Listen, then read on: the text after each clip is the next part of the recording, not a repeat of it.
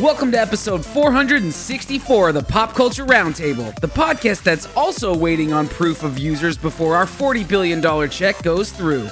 In this episode, we talk about Beard Meets Food, Nema Sprout, and where the deer and antelope play. I'm Andrew Sale. I'm Lauren Rubin. I'm Patrick Hill. So get your 140 characters ready, because it's time to tweet out another episode.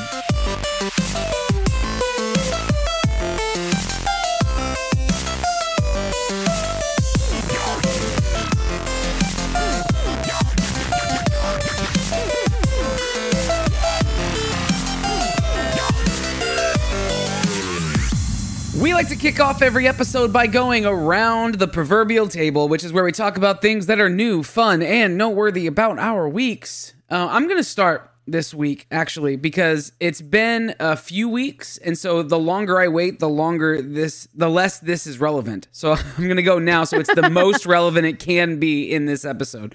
A couple weeks ago, I got to go back to Disney, and I alluded to it last time and just kind of gave a little bit of a story on our last episode where we talked about my first time Blake buttons or whatever, which was fun. But I do want to talk about a couple other things about the trip. So going back to Disney post mask mandate was really exciting. Like it was nice to be back. Most of the ride stuff for anybody who's looking to make a trip to Disney. Most of the ride stuff, at least in Florida, the barricades and the extra like plastic holders and lots of the weird kind of finagled queue stuff has been taken down. There's a handful of things that remain, and I don't know if that's just because they haven't gotten around to taking them down yet, or if there's some intentionality on some of the stuff that stays. But it's mostly back to what you expected pre-pandemic, which was awesome. I know there was a lot of complaints about pandemic Disney feeling, less magical, and I think a lot of that stuff has been taken care of, and it feels like there's a bit of a return to the normalcy when it comes to that. One of those things is the return of character meet and greets where you're not social distanced anymore. So for a long time, they did away with the character meet and greets, and then they brought them back, but you had to be like 10 feet away behind a rope, or they were up on a stage and you were down on the ground, and it just was very impersonal. Last time I went, I got my picture with Mickey. I didn't even post because it was weird. Like it just felt very. It wasn't fun for you. Yeah, it was hollow. It felt very much. It was honestly sadder than not seeing Mickey at all. Which is weird. So shortly after they brought back the character meet and greet stuff, that's when I booked my ticket because I knew hey, I need to. Like, now that I can hug Mickey again, that's what I want to do. And I did, and it was magical, and it was so fun. And I posted that picture. But there was two other instances that I wanted to communicate. One is that I wrote a letter to Santa. So as a follow-up, if you saw my Instagram post a couple weeks ago, as a follow-up to a story I told on the podcast a little bit ago when I was at Disney in December, and he, in the cavalcade, Santa said, "Oh, you look bigger this year." And I just... By the way, not realizing that Andrew had, in fact, gained a lot of weight. Oh, yeah, that I had indeed, since the last time I had been to Disney, I had gained a lot of weight. It was a really tough year. And so I yelled, "F you, Santa," as he drove past. The more letter version, I'm guessing. Yes, the full lettered version. Okay. And to the delight and amusement of all the children around me, I yelled, "F you, Santa! You don't look so great either." So this year, when we went to Magic Kingdom, there's a little or this past week when we went to Magic Kingdom, there's a Christmas store where you can write. They have pre-made letters to Santa that you can write your own stuff, and then you fold it, and it has an envelope where you put your address, and he will write you back. Like, that's kind of the thing. And there's this mailbox that you mail your letter to Santa in this little Christmas shop. And so I did. I told Santa what I thought. And you can go read what I wrote. But it was so fun. It felt like such a nice bookend to the conversation from 6 months ago when I encountered Santa. And hopefully he'll write back because I put my... Are you concerned this might get you on the naughty list? He did threaten Miss Claus. Let's just say if being on the nice list is indicative of how many gifts you get, I've not been on the nice list for a very long time. So I think I'm probably all right. I guess we'll find out this year. But I'm hoping I'm legitimately hoping that I do get a write back. And I don't know what it would say, but like I would love to see this thing come to fruition. Super excited about that. And then the other thing was, I told you guys last time that I had some really amazing cast member magic, like some truly like fantastic cast member magic. And part of that was centered around the food. I had so much good food when I was there. I don't think I ate other than, so I did go to Gideon's and got their special. So here's my newest Gideon's pin. See if I can get it to show up. Do they rotate those out pretty often? Yeah, they do new ones pretty regularly. Come on, focus. I don't know why. But it's like focusing. It looks like a big bat, really not right? cooperating. It's a gargoyle. It's their logo. Kind of like a different color version of the. It is. This one came out This one came out with their St. Patrick's Day. I don't know why it won't focus, but it's beautiful. Yeah, it's this antique, pretty colors. Yeah, it's this antique copper, and then it's like 3 tones of green that kind of shade running through down. Its wings and then through the gargoyle body. Yeah, and it's on the G on this like badge. Yeah, I don't know why it won't focus. That's really annoying. But can you see the packaging? How it's actually got the gold foil. Oh, yeah. It looks really nice. It looks slick. Yeah, and it's got this Celtic knot behind it, and it's this really nice card. And on the back, it's talking about here. What does it say? I can't get the backers off. The backer's cool though. It's the green. It's like a green backer, which is nice. So it's not just. So it says the key to unlocking the secrets of our mystical cookie kingdom, and it gives you this like a all-seeing key. Oh, that's cool. It's beautiful, and the packaging is like a really rich kind of Celtic green with gold knots on it. It's really neat. So I went to Gideon's, but that's about the only place that I went to that was a duplicate of what I normally would eat when I go to Disney. I ate all new things. Oh, nice. And one of the things that I got at Gideon's was we got there between 2 and 3, and if you go to Gideon's between 2 and 3 every day, they are now doing cookie hour, which is like happy hour but for cookies, and they give you a fresh baked, like right out of the oven chocolate chip cookie with a scoop of local vanilla ice cream on top of it. They don't serve ice cream any other time. It's just cookies, and this is straight from the oven, and then they put the thing on it. Oh my gosh, that sounds so good. I don't even know how to tell you how good it was. Hold on, here's what needs to happen. This is getting too far away, and I need to say this. Here's what I would love. I would love if Mr. Gideon, released a pin, and that pin had something like you see on the back, like this is the key to our blah, blah, blah, whatever. Okay. But you need to have an object in the store that has a lock. And the first person that cuts that out and tries to stick that key in the lock gets something. But like you don't advertise that that's a thing. It's like the same level of boldness as the guy on Survivor trying to take the idol off of like Jeff's stand. Yeah. Like that's what needs to happen. And the first person that does that, here's Gideon's for a year. So they are doing some secret things that are kind of like that. So that doesn't sound like it's maybe out of the realm of possibility, because they have a secret menu now that if you're following either on their Instagram or you get their emails or whatever, they have a special menu item that only you know about. You have to ask for it specifically. They won't advertise it. They won't show it like in the shop. You can't just walk up and go, oh, I want this. You have to ask for it. So they have that. And then they also have these new things that they just came out with. It's their trading cards.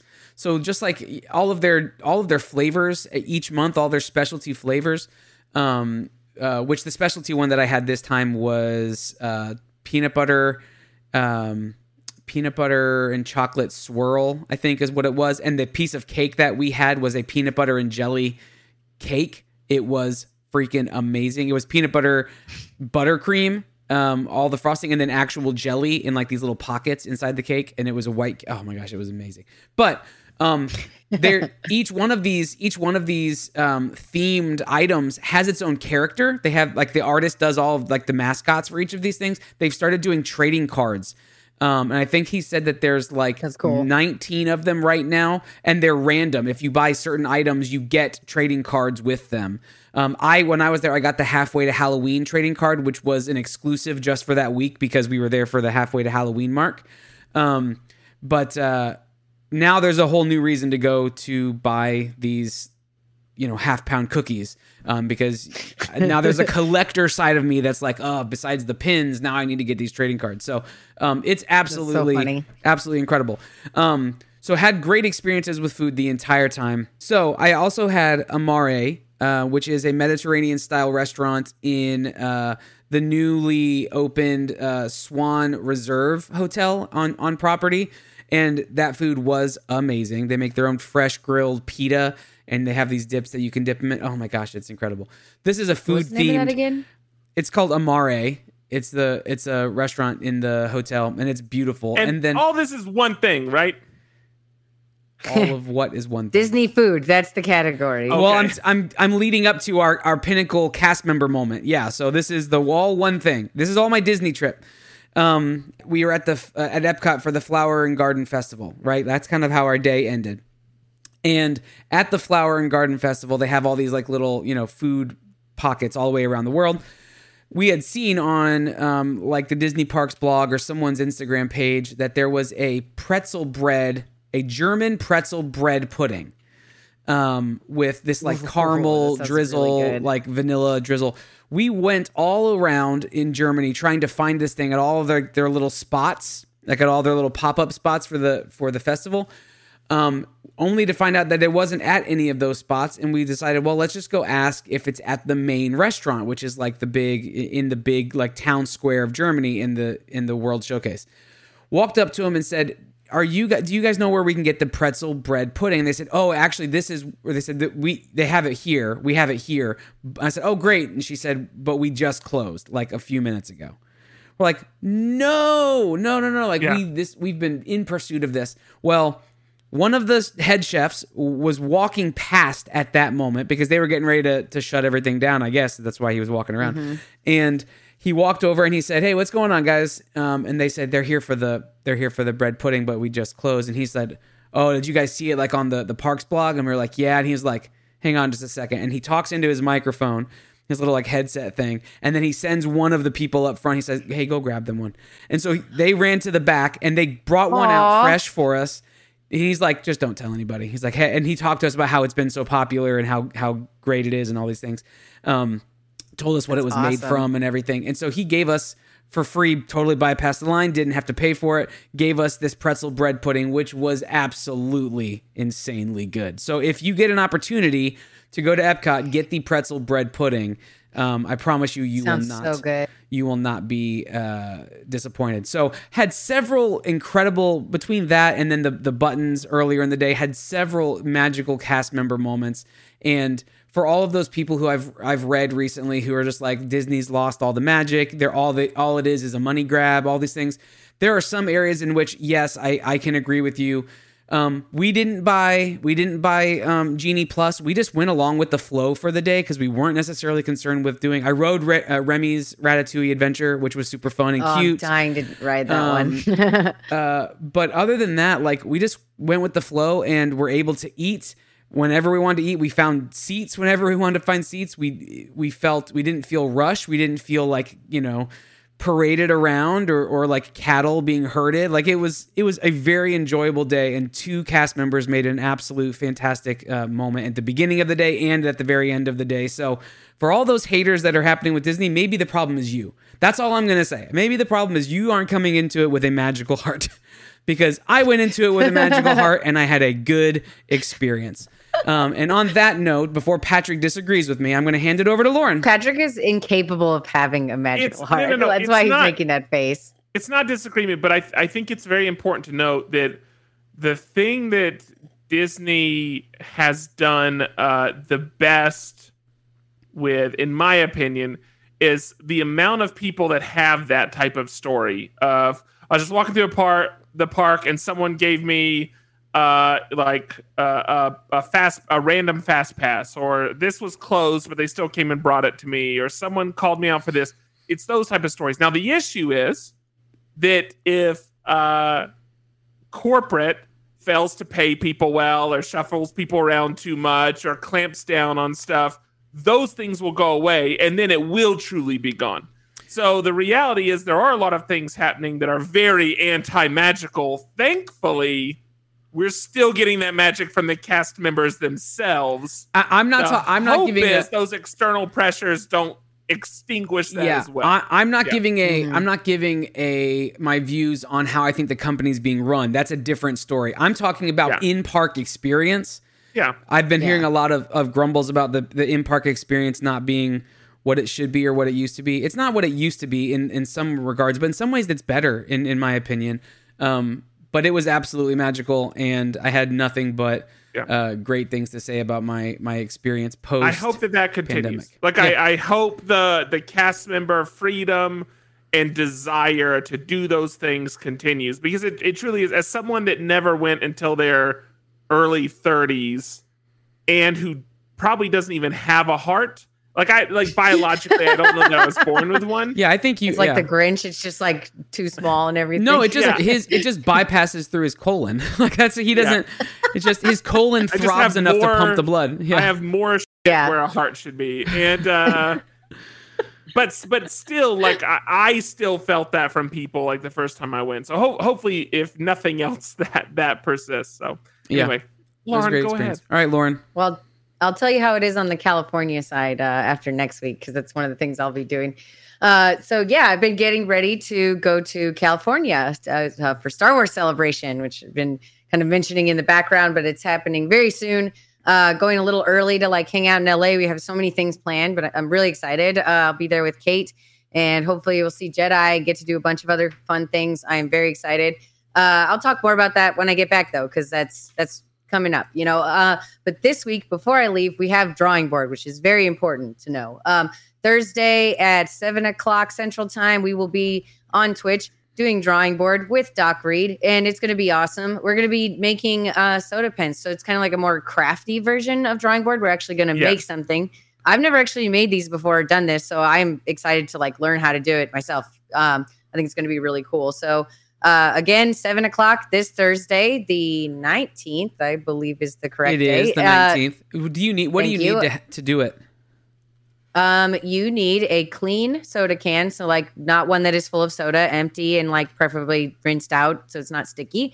I think you need an X-Acto knife, and you need an old paintbrush that you can take apart basically. Okay.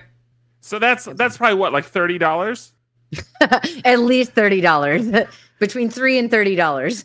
The point is, it's cheap. You can afford to do this. I don't think you actually need an actual paintbrush. It could be a chopstick or something. So for my one thing around the table, I think I'm going to circle back to Moon Knight, because we've almost talked about this 3 times, and I feel like it is worthy of at least a 5-minute discussion. Because we spent hours talking about Doctor Strange, so I feel like that would be fair. Moon Knight ended a couple weeks ago. I feel like we can. I don't think we'll need to talk major spoilers, but we might go there. Let's see. But have you both finished it? Andrew, I know you have, but Patrick, are you even watching the MCU shows anymore? No.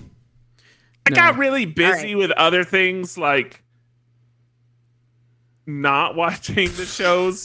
So that's what I'm doing now. He's going to rewatch. There's so much TV right now. It's crazy. Love is Blind Japan before he'll watch Moon Knight for the first time.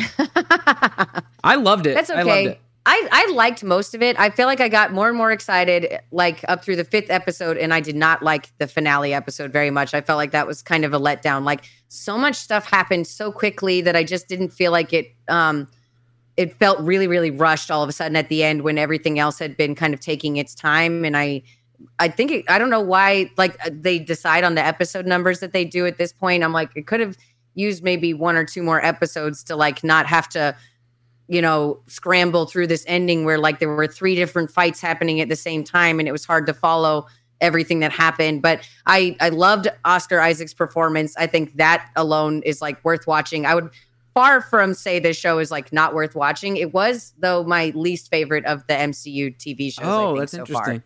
Far. You like this it's tough less because it's like I like Loki. It was like one of my favorite shows of last year. So like that would be Falcon really high. And Winter like Soldier? maybe just a little bit. Yeah. Like for me, because of the ending. Like I thought that like Falcon and Winter Soldier had a better like complete story within their timeline versus this one. And it's not like by a huge margin. It's just like if I had to pick, I had to pick. Do you think that I don't think any Disney Plus original shows have been nominated for acting in the Emmys, but do you think that Oscar Isaac's performance is worthy of an Emmy nomination? That's a good question. Because I would think say about yes. what he's up against, because like of anything in that show that is like the highlight, that is 100% it. You know, like I think that is like the thing I would tell people to watch it for, is just like his performance of all of this. And I think it will be interesting if like the more we get to see like how layered this was, because there's so many like there's like a couple layers of the onion that we got at the very end that we don't know exactly how like affect the rest of the story as much, you know. I'm trying to be like vague, but yeah, I think it will be like interesting going forward. And I'm also really curious to see like how he'll interact with other superheroes. But like, sorry, I'm getting off track.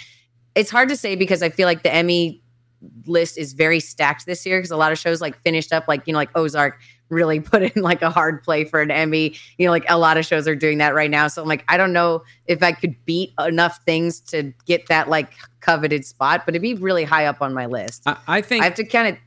One of my favorite things about the show is that multiple times I had to be reminded that he was acting with himself. He felt like two actors playing a scene together. For as many scenes as are just him acting against himself, like that's... Yeah, I think that's actually a good point. Like, I definitely think like if he was nominated, I would not be mad about it. Like for sure at all. Like I hope he is, in the same way that I felt like Tom Holland deserved an Oscar nod for his role as Peter Parker in this past Spider-Man, because he showed so much range, and he surpassed the superhero tropian actor. Like he became an actor, and I feel the same thing is true for Oscar Isaac. It felt like he was an actor doing a superhero show, but even that, it wasn't a superhero show. It was more of a like a psychological thriller that just so happens to have a superhero costume. Like that's kind of how I feel about the show. Yeah. And I think, and this is maybe like a little personal bias, like I think Legion did a lot of the things that this show did a little bit better. And so like, because I love that show and I've watched it not very long ago, I just kind of had some of that stuff in my head already. And it's like, it's far from saying it's like copied it at all, but like they have like the whole first season is like him in a psych ward. So like that 5th episode really had my like, you know, familiar bells ringing, Sure. But like that's a great show as well. So it's just like, I think it's all good. Like, I think Moon Knight was pretty fascinating. It is like interesting how apart it is from other MCU things. So I'm very curious how it will tie in the future, because like, that's not really what Marvel does. So like, will this exist more in its own, even in the same universe as everybody else? Who knows? But we'll find out eventually. Yeah. If you had to rate it, though, you say this is your least favorite of all the MCU shows, even if it only just slightly got beat out by Falcon and Winter Soldier. Yeah, that would be my vote. Okay, all right. Where would you put it in the ranking on the MCU shows? I think I'm going to go Loki, and then I'm going to go. What are all the shows? Loki, WandaVision. Oh, I forgot Hawkeye too.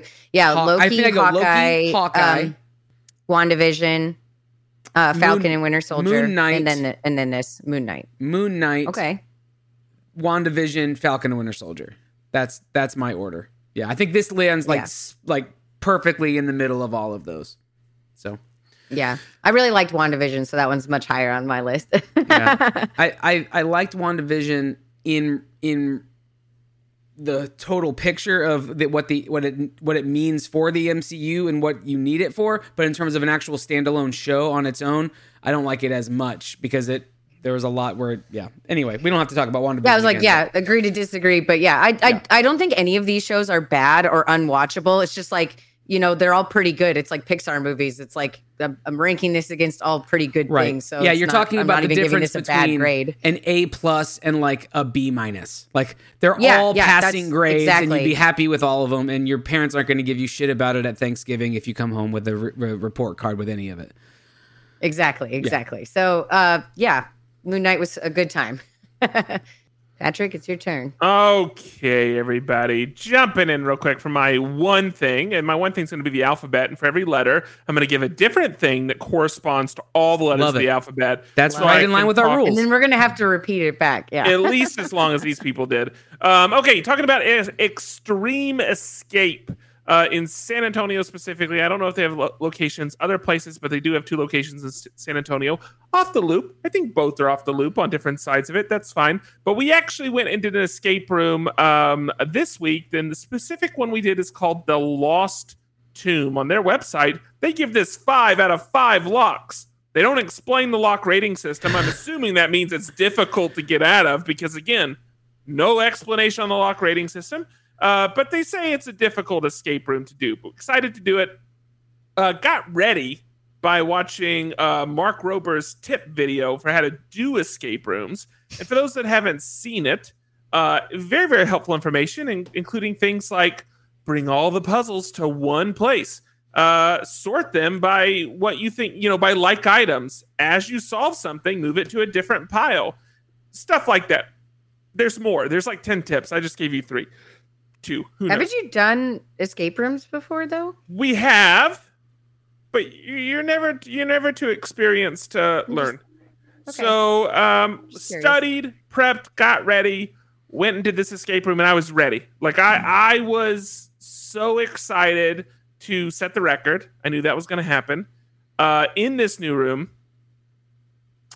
And let me start by saying we got out. That's important to say. We did finish this room. We finished this room in like 12 minutes left, I think. 14 minutes left, something like that. We fully got out. Yeah, okay. So we did that. I really disliked this escape room experience. Oh, no. Unfortunately. So this is what bothered me about it. And this is so the whole point of this is to let you know to specifically not do the Lost Tomb at Extreme Escape. And this has cast doubt on the quality of all of the escape rooms that they offer, other than the fact that Andrew has assured me that he's done one there before that's really good. The things that you're going to point out, though, are not... You are also going to give the good sides of it, too, I'm assuming, right? Yes. Okay. If I could think of any. Okay, I'm just kidding. No, we'll give good sides. We'll give good sides. Here's the first thing that was very frustrating. Too much of the room, in my opinion, relied on chance. So, for instance, it's this idea of we'll give you 3 of the 4 pieces, and you just have to randomly swap things out in that 4th position till it works. There were probably 3 different puzzles in the room that genuinely did not give you all the information, but just relied on you just taking time to guess, which to me is an annoying mechanic. I mean, I want to be able to logic something through from start to finish. The excitement to me is being able to figure out all of the pieces. So to just get left with, just trial and error, just brute force it for a bit. To me, that's a lazy way and a cheap way out. The other thing is it was broken into like 3 different rooms and a 4th area, which is nice. But the rooms had a very few amount of puzzles. So I like rooms that have a lot of red herrings. I like rooms that have a lot of trinkets. That stuff's exciting, and it gives you more to think about, even if it's throwing you off the trail. Everything in the room that you encountered was needed. And minus 1 item. Yeah, and so from that standpoint, not having any red herrings, again, is taking away part of the difficulty of the task. Additionally, when they did their pre-briefing before you go and do the room, there was one part where he's like, oh, and in the 3rd room you get into, there's going to be sand. There's a clue in... Like, he's telling us where clues are. That was so annoying to me. Again, I wanted him to just shut up. It's fine to say, don't throw sand on the floor. We can stop there. Don't tell us that there's a clue buried in the sand. That's, again, part of the experience that we get to figure out. Can I tell you why I think he did it? Can I tell you why I think? Because I've thought a lot about this. I think he did it because this is a room that's designed for up to 10 people, and there were only 4 of us. I think he thought we needed the help, which is why he was giving us as much help. Like, he's like, there's actually 3 rooms. Like, he told us all of this before it started, and I was annoyed. And looking back on it, that's the only reason I can assume he gave that information, was as a nice little tip before, so we didn't have to use all of our clues and then just be lost in there. Yeah. I don't think he had high enough regard for our ability to actually solve these puzzles. The only way you would not get out of this room is if you brought 10 people, because that is way too small of a space for 10 people to try to move around. And here's the other thing that drove me crazy. And now part of it is I'm not a huge fan of the decor of just fake stone. It doesn't like do a lot for me in my body. I prefer things that are set in a bit of more of a time period that I understand and have, again, a bit more like trinkets and relics and things like that. When you're dealing with a catacomb or a temple, then it's like stone and brush, and that's just not very visually fun.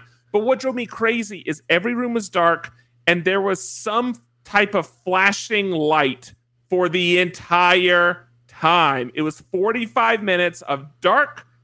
Can't quite make out what you're looking at, but there's a light flashing every now and then. And frankly, like, I ended up feeling sick during the room. It could have been the fact my appendix needs to come out. But I think it was because of the environment. It just made it, anyway, it ended up being a very frustrating experience. And then to cap it all off, $35 a person. We get done. We escape. We walk outside. They say they'll take our picture. And then they wanted $8 for the photo that they took of us. $8. I don't know what it costs at Six Flags.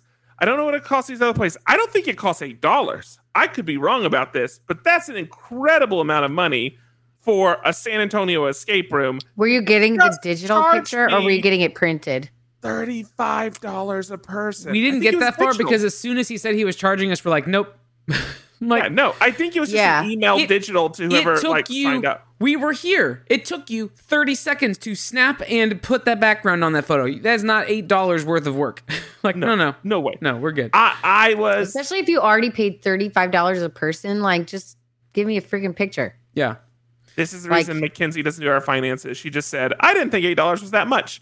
It was robbery, Mackenzie. It was insane. I will say this, though, Patrick, as a counterpoint. If the stonework did look really good. Like, we've been in some badly themed escape rooms before. The stonework was really good, and I thought the lighting was actually really good for what it was. It lit up the stonework so that it had like these reds and orange hues, very ambery. And yes, there were these moments where it strobed in certain parts of it. But the part I don't think you mentioned, which I think is what is super nice about this, there's a lot of automated components that were mechanical, where like blocks would slide back into the wall and doors would open. Like, that's next level for, in fairness, and all of it worked. And so that's next level for escape rooms. I've done my fair. I think I've probably done close to 20 escape rooms, and most of them are very manual in nature. A handful of them have like these mechanical things, but this one was very, as far as the technology was concerned, very nice and very seamless for all of those pieces. So that was really nice.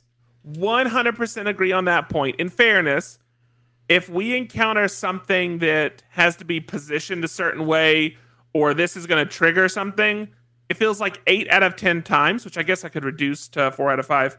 4 out of 5 times in an escape room, it does not work. Like, the amount of times of, oh, that was misaligned, or, oh, we'll just open it for you, that should have triggered. The amount of times that happens is crazy. So to their credit, everything worked the way it should have. Yes, and all that was good, but the actual act of figuring out the puzzles was very annoying, and there wasn't a lot of variety of puzzles. That's the last thing we didn't say. Yeah. I wanted, I like a high amount of variety. I want there to be like words hidden in this phrases, and I want to have like a Morse code puzzle, and I want to have like some math thing, puzzle. And I want to have like hidden markings, and I need black lights. Like, I want all of the things. I want 4 different types of locks that all function slightly differently. It just didn't have that. And so I think we opened one key. Literally. Maybe 2. One key, and we had one code. That was it. for 45 minutes. And that's not what you want from an escape room, especially when they advertise it's a 5-lock escape room on the website. We only saw 2 locks. Well, I saw 2 locks. Well, maybe each lock icon is representative of half of an actual lock. Yeah, like a locked state and an unlocked state. Yeah. So anyway, unfortunately, not a good escape room experience. It was a good experience because of the people I went with. I love the people that I went with. We would do something very different next time. I would much rather go back and get locked in jail again with those hoods over my head. Yeah. That we did at the other escape room. That one was rad. Yeah. But that's it for me. Okay, cool. Well, if that's it for this episode, then you are only listening to half of it because that's just here around the table. Up next, let's talk about some categories. Every week we talk about our categories, which are the categories we rolled the week before on our dice. We pick those topics based on those categories, and that's what we talk about. And so this week, we actually are pulling from our dice from a few weeks ago, because last week, if you didn't join us, we did Patrick's birthday board game extravaganza, and it was fun. Yes. It was awesome. A handful of us played a game together, and it was great. I think I came in last the second round. Yeah, happy birthday. But this week we're back at it with our master categories. So Patrick, in lieu of you doing terribly, because I think I won a game last week and Lauren won a game, so this is your chance to win by going first with your master category. I want a shirt that says in lieu, but you're just sitting in a toilet. Okay, so beer. I got a 20, which means I can talk about whatever I want to talk about. And that said, I decided to bring something of basically zero substance this week, which is just to inform you about a YouTuber I'm watching a lot of. And this is also because we're pushing for brevity, as you can tell this episode. And that's Mr. Beard Meats Food. His actual name is Adam Moran, but he goes by Beard Meats Food. And this isn't meats like introduction. This is meats like flesh, just to clarify. He's actually the 11th. Gone with like any word, and that was what you chose. Flesh is the way you came out. Flesh is fine. That's an acceptable word. Okay. So this is what he does. So Adam Moran, or I'm sorry, Beard Meats Food is the number 11th, I believe, number 12th ranked eater in the world right now. And you'll see him pop up at all the kind of things you like, Coney Island, like Nathan's hot dog eating. You'll see him pop up at those type of things. But what he does is he actually has a series where he travels around and he just does eating competitions. And he posts very regularly on YouTube, by the way. I mean, I think this week alone, I've seen 3 videos pop up, or this past week. So he's posting very regularly. And he goes and he does food challenges. Not just, so he's based in England, I believe, but it's not just in England or the UK. He also, last month, actually came to Atlanta, Georgia. And he spent, I think, a week only eating and doing food competitions around Atlanta, Georgia. I am from Georgia, just south of Atlanta. So it was fun watching him drive on the roads I've driven on, going to the cities that I go to and doing these competitions while you have the added character of basically my family members talking to him. And it adds a lot of colorful commentary because of that. Now, here's the thing that I find fascinating about him. He's a personal trainer and he is incredibly fit. I mean, he weighs like $150. And what he does is whenever he eats, he only eats, I believe he only eats 1 meal a day. And, if he's doing a competition day, it's the competition meal. And he might eat 4,000 calories or 8,000 calories or something in a sitting, but he'll actually run off that same level of deficit for the rest of his week with his workouts and everything else. So he's never, over the course of a week, he's not exceeding the caloric intake he sets for himself. So he manages to stay. I don't know if you ever he looks like M squared, honestly. He looks like Mark Yes. Morris. he like the dude he doesn't have his shirt on, he's ripped. If you ever watched Man vs. Food that came on Food Network, I remember watching over the course of several seasons this dude just get more and more bloated and sweaty and greasy looking, like it was rough. There are some other eaters that they try to prevent this by what they'll do is they'll eat for like 9 months of the year and then they'll work out for 3 months of the year. That's something Randy Santel does. That's how he keeps it in check. But Beard Meats Food, he goes at it all year round, but he just 1 meal a day. He works out every day, and he runs a caloric deficit so that way he can maintain his figure. And again, he's still a personal trainer. It is wild to me, especially when you see the things he can eat. It is mind-blowing to me that any human being can get this food down in an amount of time. But more than that, because there's several very talented eaters that are on YouTube and posting that content, he's just an enjoyable guy to listen to. The way he structures his video is that he does a quick cut, kind of like time lapse of the competition. And then he just narrates on top of it, explaining what he's thinking, explaining strategy, or just talking about the people he was meeting or being in that area. And he's just a very pleasant person to listen to. So next time you're on your lunch break, maybe, eat something and watch him eat something. Listen to him tell some stories. If you need a place to start with the Atlanta episodes. Add a little colorful characters in. But that's Beard Meats Food on YouTube. Post constantly. Very, very enjoyable guy to watch. I'm seeing his McDonald's challenges. Makes me super want McDonald's. Do you get hungry watching them usually?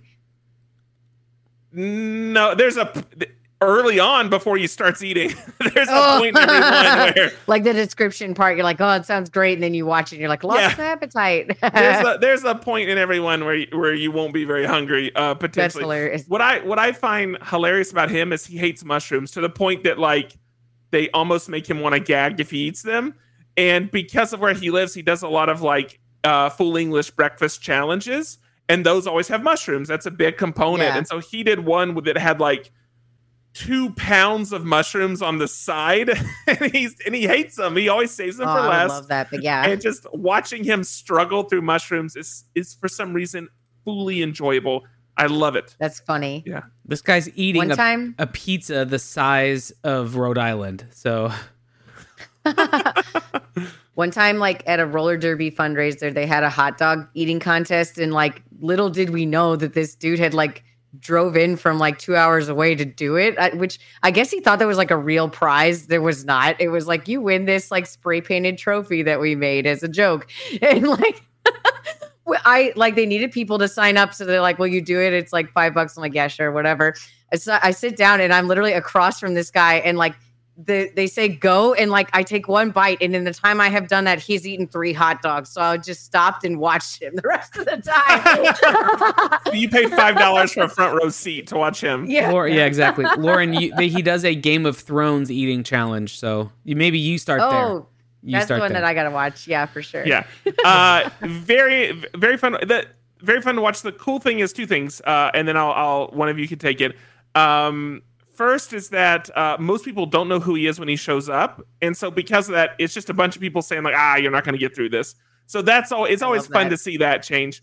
Now, the second fact, which is kind of unfortunate, is when people do look up who he is, they tend to, like, it's possible and it happens sometimes, they augment the challenge. They add more food to try to keep him from winning. So there are some episodes that get a bit passive aggressive because he shows up having looked at the website and their socials and seen what's there, and then what he sits down to is not what he's expecting, and so that leads to some fun kind of aggressive conversations to watch as well. Have you ever seen an episode where he hasn't completed the competition, like where he hasn't? So there's one that is Hard Rock. It's the Hard Rock Hotel in is the one in Florida or Tampa or Orlando?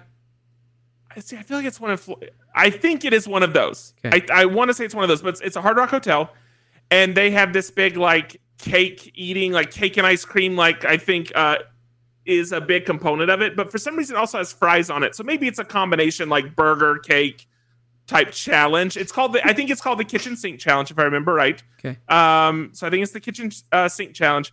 And literally, like in the social media posts, it's like a small bowl or a saucer of fries. And when he shows up, they hand him a colander of fries. That's one of the ones where he was like, "What are you doing? This isn't matching up with what's here." Yeah. So that's one of the ones he failed. But like he knows himself so well that when he sits down, he knows if he's going to succeed or fail. Basically, like in that moment, he basically said, well, I'm not going to get through this, but as much as I can, that's interesting. He, still try. That's part of the thing. Like if he won every time, that would be boring.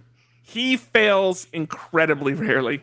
which is wild. Yeah, incredibly rarely that he fails. Well, I'm excited to watch this man eat vicariously. I'm going to watch him vicariously. It's wildly enjoyable to do. Okay, so that's it for me. Lauren, why don't you go? Okay, cool. So I got art and I got a 4, so it's anything I want or like any time I want. So I just picked an artist that I like, and that is going to be Nicole Gustafsson. And if you want to look her up online, she goes by Nima Sprout. And I'm just going to drop a link to her website as well, so you guys can like click around while I'm talking.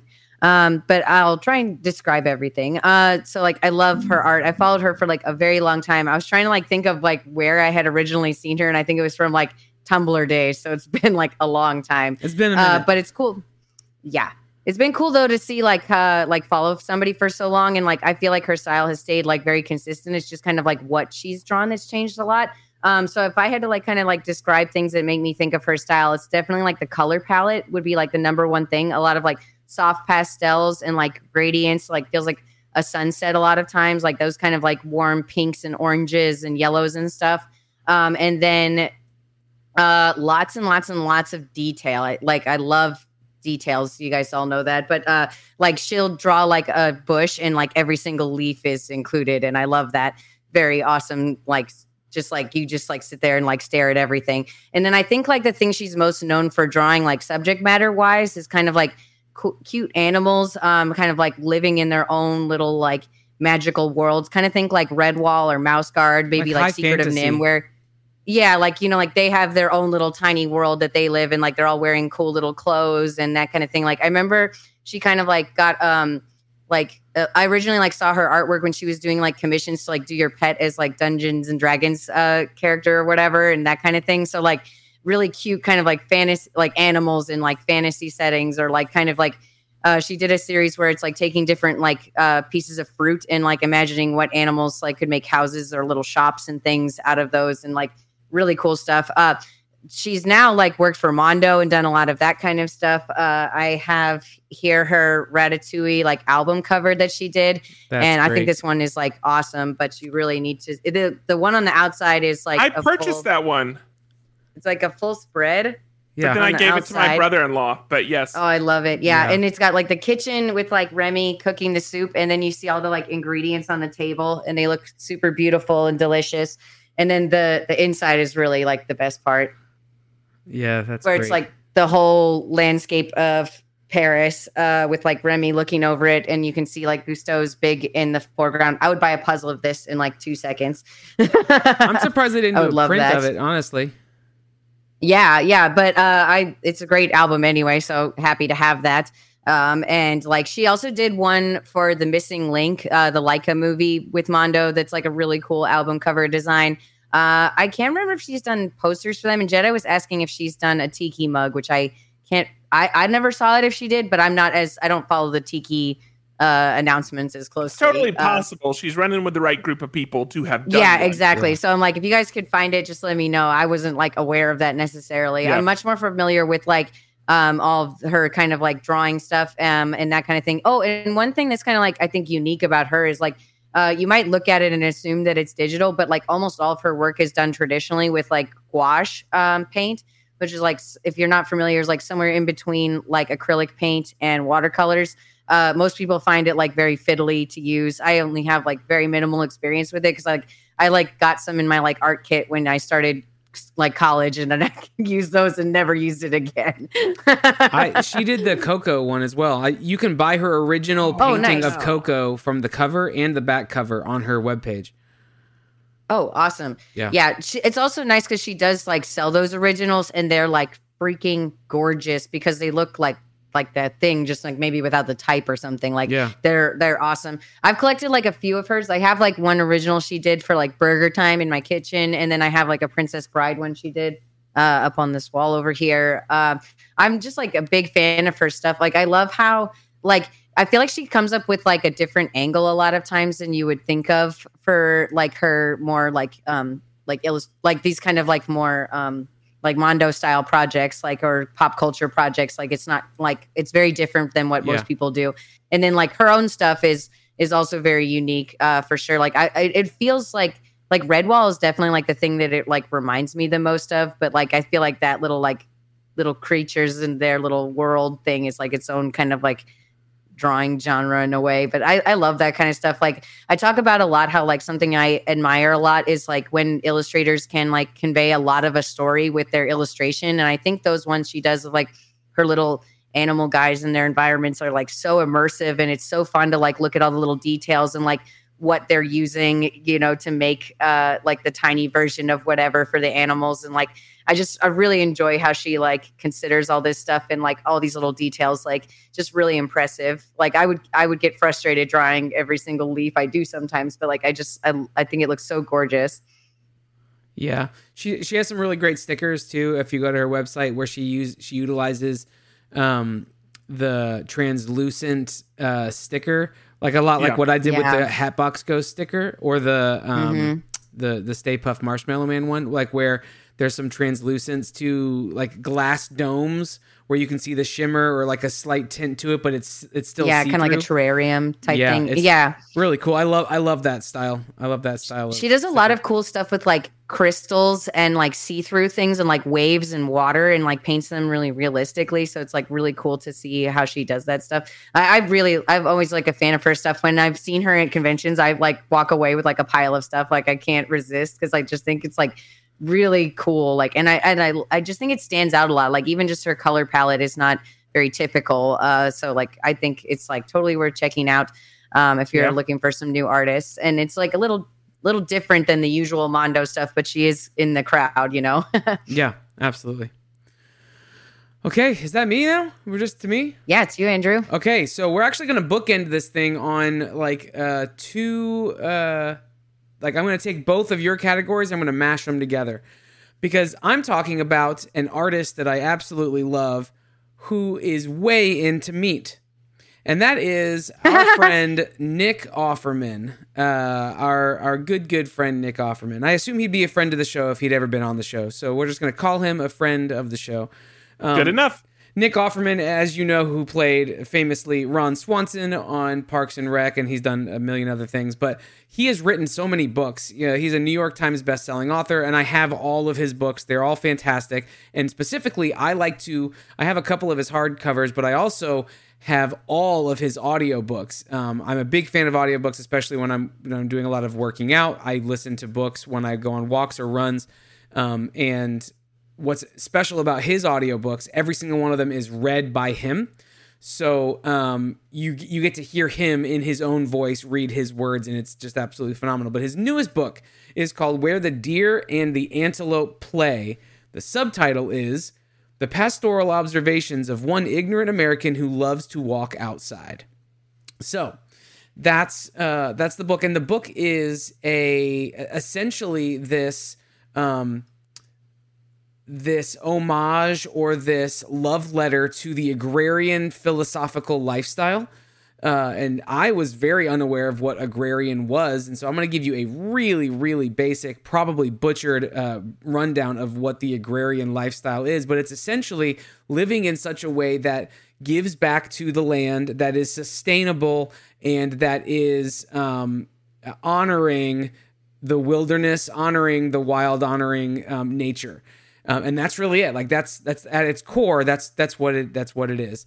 And he is a big supporter of this. He had notably has, or admittedly has not always lived in that way, but this is essentially all of these musings of, at the beginning of the pandemic, he and his wife, Megan Mullally. So if you're not familiar, he's married to Megan Mullally, who plays the sassy neighbor in Will and Grace. I can't remember her name right now.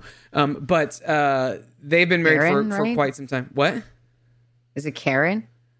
It might be Karen. Yeah, her I think character's name from Will and Grace. Yeah, I think you're right. It's Tammy too, right? And she also plays Tammy too from Parks and Rec. So, but the two of them. Shortly after the pandemic, lots of, like everyone, right, their life got shut down, all of their work got shut down, and he had been signed on to write this new book.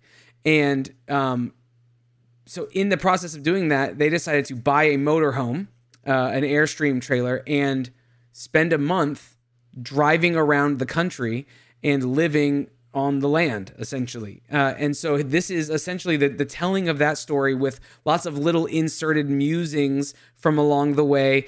He gives a lot of quotes from some of his favorite authors that talk about the earth and our response to it and what our responsibility is to it. But he does it all in these very, very comical, he's very well spoken. In fact, there are two words. One that has been forgotten by the by like general or like the popular vernacular, and that is the word foment, which is fantastic, right? To foment would be to create something, and he uses it a lot in this book, and I love that. So I'm trying to remember to work it into my common vernacular from week to week. But the other one is a word I can't remember right this second. And it's a word that doesn't even exist in the Webster's, like the Merriam-Webster's dictionary. He had to go back and find it through some research. It's an old maritime word that talks about like the robustness and like vivacious flavorings of something. He uses it in response to some coffee that he's had on some of his travels and some of the places that he's been to get coffee. And I can't, the word's escaping me right now, but the word has been lost to the ages, and he's wanting to bring it back. He actually even says it. I watched an interview, or listened to an interview with him on this book, and he talks about how it's his goal to bring that word back into, to make it acknowledged in the dictionary, because it's such a profound word and it's a beautiful word and it's really rich and it really kind of tells a story in and of itself. So he uses it multiple times throughout the book. Anything you know to be true about Nick Offerman comes through in glorious technicolor in this book. He is a brilliant, brilliant man. He is like the driest, wittiest, satirist that like you've maybe read ever since like what's the, oh my gosh, who wrote Mark Twain? Mark Twain. Mark Twain. I was like, you mean like Mark Twain? You were gonna You're not gonna believe this, but I think I know that one. He's like our modern day Mark Twain. Like, someone please clip that, by the way. Go ahead. Yeah. Who's the guy that writes under the name of Mark Twain? Oh yeah. Mark Twain. But he is, I would argue, our modern day Mark Twain. He's absolutely brilliant.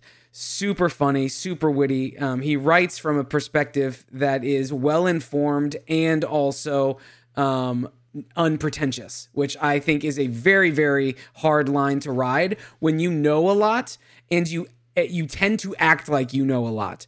Even when you don't know a lot, people still tend to act like they know a lot. He's one of those people who knows a lot but doesn't act that way, right? I mean, even you can hear it in the titling, right? The pastoral observations of one ignorant American who loves to walk outside. Like he is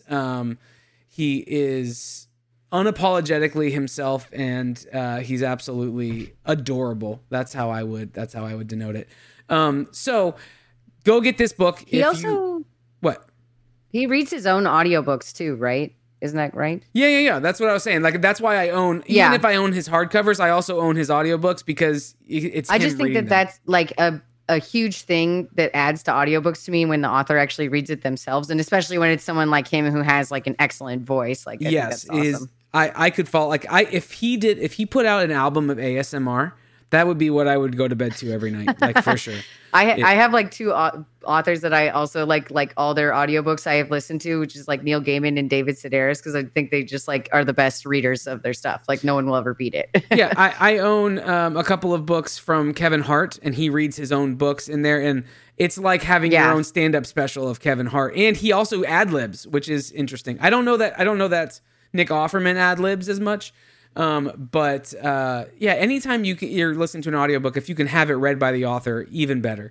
So Anyway, go get this book if you're interested in the agrarian lifestyle, because he does a really good job of describing what it is and laying out its platitudes and laying out its mantras and its pillars of success. He does a good job of doing that. But then if you're into like satire and just really honest musings from somebody who has lived a lot of life, great for that. And then if you love Ron Swanson, this is essentially Ron Swanson's autobiography. Yeah.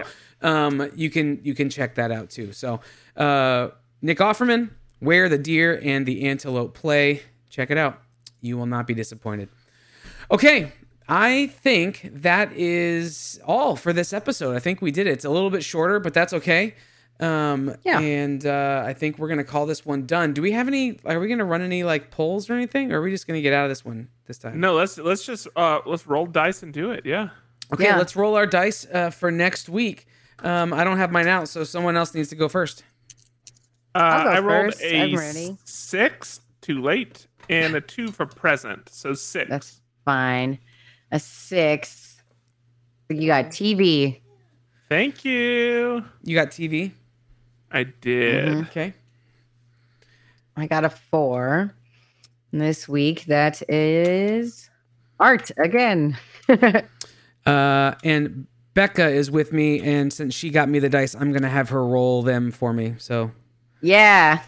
I got a 1, which is actually good, because that means I can do whatever I want. Oh, no, that means you guys can pick what I get. For you. And a 4. So it's whatever I want, or anytime I want, and whatever you guys pick for me. Oh, I also got a 4, which is funny because now I got the exact same categories this time. Okay, so we're going to start the poll now. Only 1 minute. You have 1 minute to vote. What does Andrew get for next week? This is it. 1 minute. If you want trivia, I'll use this 1 minute to remind everybody the drawing board will be Thursday at 7 p.m. with me and Doc. And it's going to be great. Oh, yeah. And I'll use this other moments to say that we are drawing in celebration of the new Rescue Rangers movie that comes out this Friday. We are drawing Rescue Rangers and posting together. We're not drawing it live together. Although I guess if enough people wanted to get together and draw, we can. But we're just going to post all of them together in celebration of the new movie on Friday when it comes out. So get your little pencils out. So on Friday, you are posting whatever we're working on this. Like I'm working on my piece this week to post on Friday in celebration of Rescue Rangers. I think I'm going to cheat and post one I made earlier, but I have Rescue Rangers piece, I think that's just the time. Yeah, I own that piece. Yeah.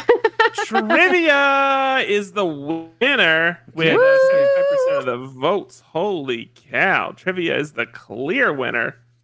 Yeah. Okay, Kreider, you and I can maybe get a band of people together and we can just hop on a call. We'll put information about it in Slack and we'll draw some together.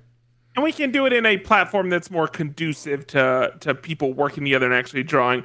No, thank you for the note about drawing board. I want to say I will be disappointed if people do not show up because it's going to be really exciting.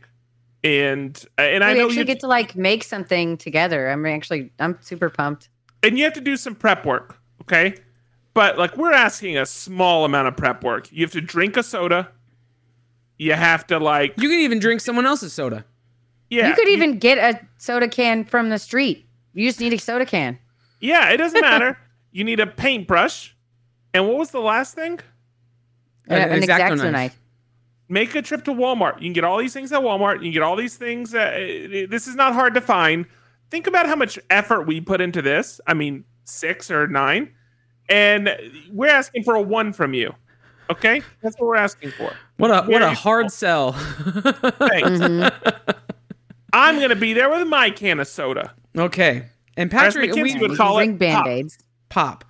Speaking of pop, let's pop out of this episode. You can find us over at mof1.network, where you can find show notes and links to all the stuff that we just talked about. Go buy some products, go watch some things, go read some books.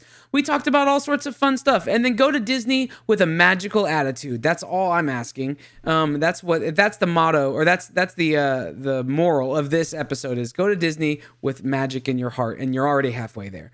But while you're doing that, you can find an archive full of hundreds of other episodes with really incredible, talented artists, including Patrick. Give an exhaustive list. That's all right. We'll do it. We'll add it in post. But we have so many things out there. You can also rate and review the show on iTunes. That helps us out so much. If you do review the show, we will read it on air. We prefer 5-star reviews, but we'll take whatever you got, honestly. We just like to hear from you guys. And speaking of hearing from you guys, join our Slack community. Go to mf1.network/Slack and join the conversation in there with hundreds of other people day in and day out, even night in and night out, because we've got some people who are overseas who chatted up in the middle of the night. So there's always something for you, no matter what skill level, what your interest is. We've got something going over in the Slack channels. But I think for now, you can find us on our personal socials. I'm at Andrew Sale with 3s instead of E's. I'm at Not Cool Co. everywhere. And I'm at Unpopular Disney Opinions. It's good. For this episode, I'm Andrew. I'm Lauren. I'm Patrick. Peace out. Adios. Bye.